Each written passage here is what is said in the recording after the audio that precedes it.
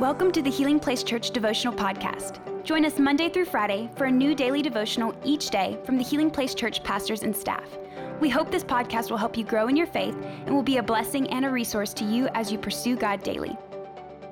Hey church, thank you so much for being with us. I hope you've been enjoying our Easter devotionals, and today we have two statements. We have, "It is finished," and "Father, I entrust my spirit into your hands." And these are the final two statements that Jesus makes on the cross, and they speak to what Jesus did on the cross and what he accomplished on the cross. And so the first one we're going to look at is, "It is finished." And I was thinking about the idea of finishing something. What does that mean? And I was thinking about how in school, I always had all of these assignments due, and it seemed like all of them had built up for the last week. And you think I would learn my lesson, but it never failed. Every semester, all of my projects, all of my papers are due on the final week. And so that week was stressful. I couldn't sleep. And I remember the feeling of relief when I would finally get to the point where I clicked submit and all of my work was done. I remember, man, food would taste better. Colors would seem brighter. It was like a huge burden was lifted off of my shoulders when I finally got to that moment and it was finished. You know, this word finished, it is actually a legal term. And what it means is to have something paid in full. So let's look at what Jesus finished on the cross. And it says this in John 19, verses 29 through 30. It says, "A jar of sour wine was sitting there. So they soaked a sponge in it and put a hyssop branch, and he held it to his lips. When Jesus tasted it, he said, 'It is finished.' Then he bowed his head and gave up his spirit." You know, the phrase, "it is finished," is the most powerful statement that Jesus makes on the cross. And it's speaking about how our sins have been forgiven, that Jesus paid a price in full so that we can have a relationship with God. So here's my question. What was finished?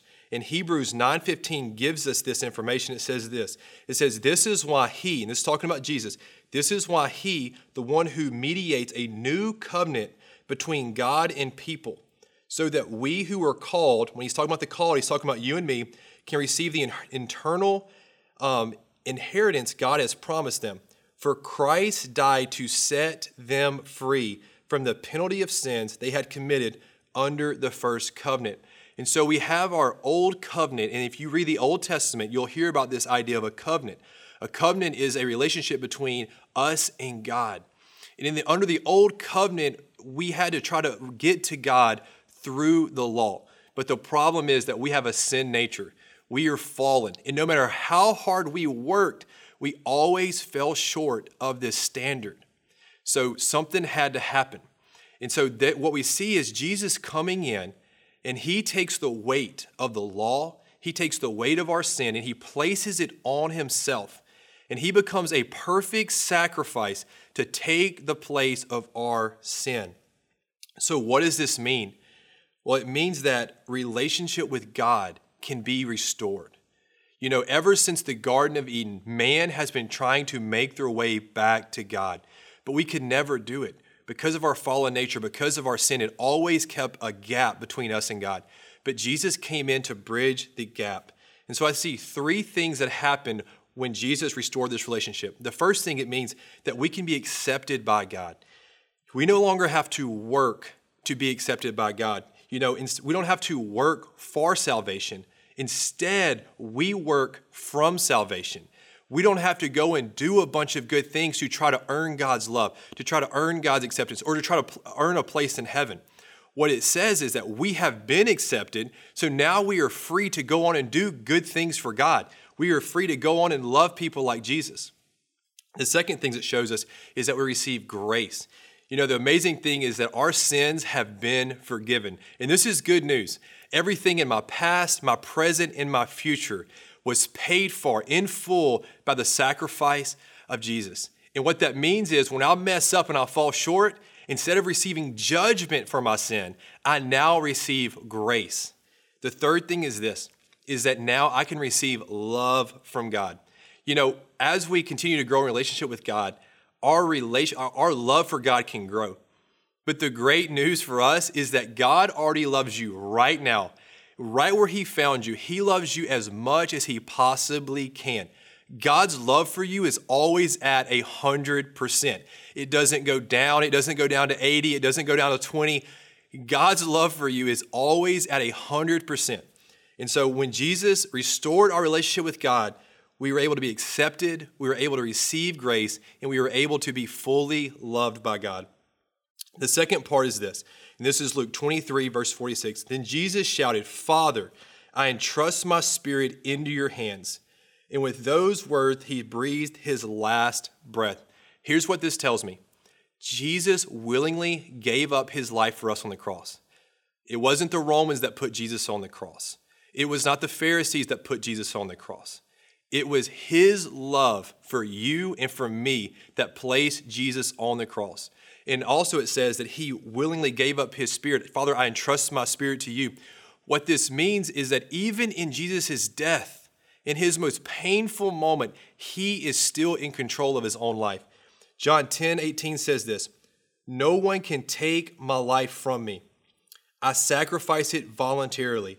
I have the authority to lay it down when I want and also to take it up again. This is what my Father has commanded."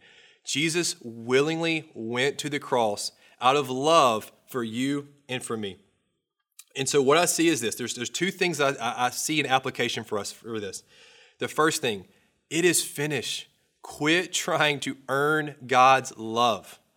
The work that Jesus did on the cross paid the price. It was enough. We no longer have to put the burden of works on ourselves. Instead of having to work to earn God's love, man, let's go out and do good things for God because we are saved, because we are loved. And the second thing is this, is we have to lay our lives down. You know, even in death, Jesus says, "Hey, Father, I'm fixing to die, but I entrust my spirit to you."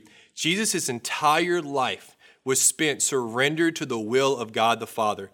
And man, I hope that my life and your life, we look like Jesus, that we live a life not for ourselves, not trying to obtain selfish things or selfish ambitions, but that we can live a life of complete surrender to what God has for us. Because I can promise you this, what God has in store for us is far greater than the things that we could do on our own.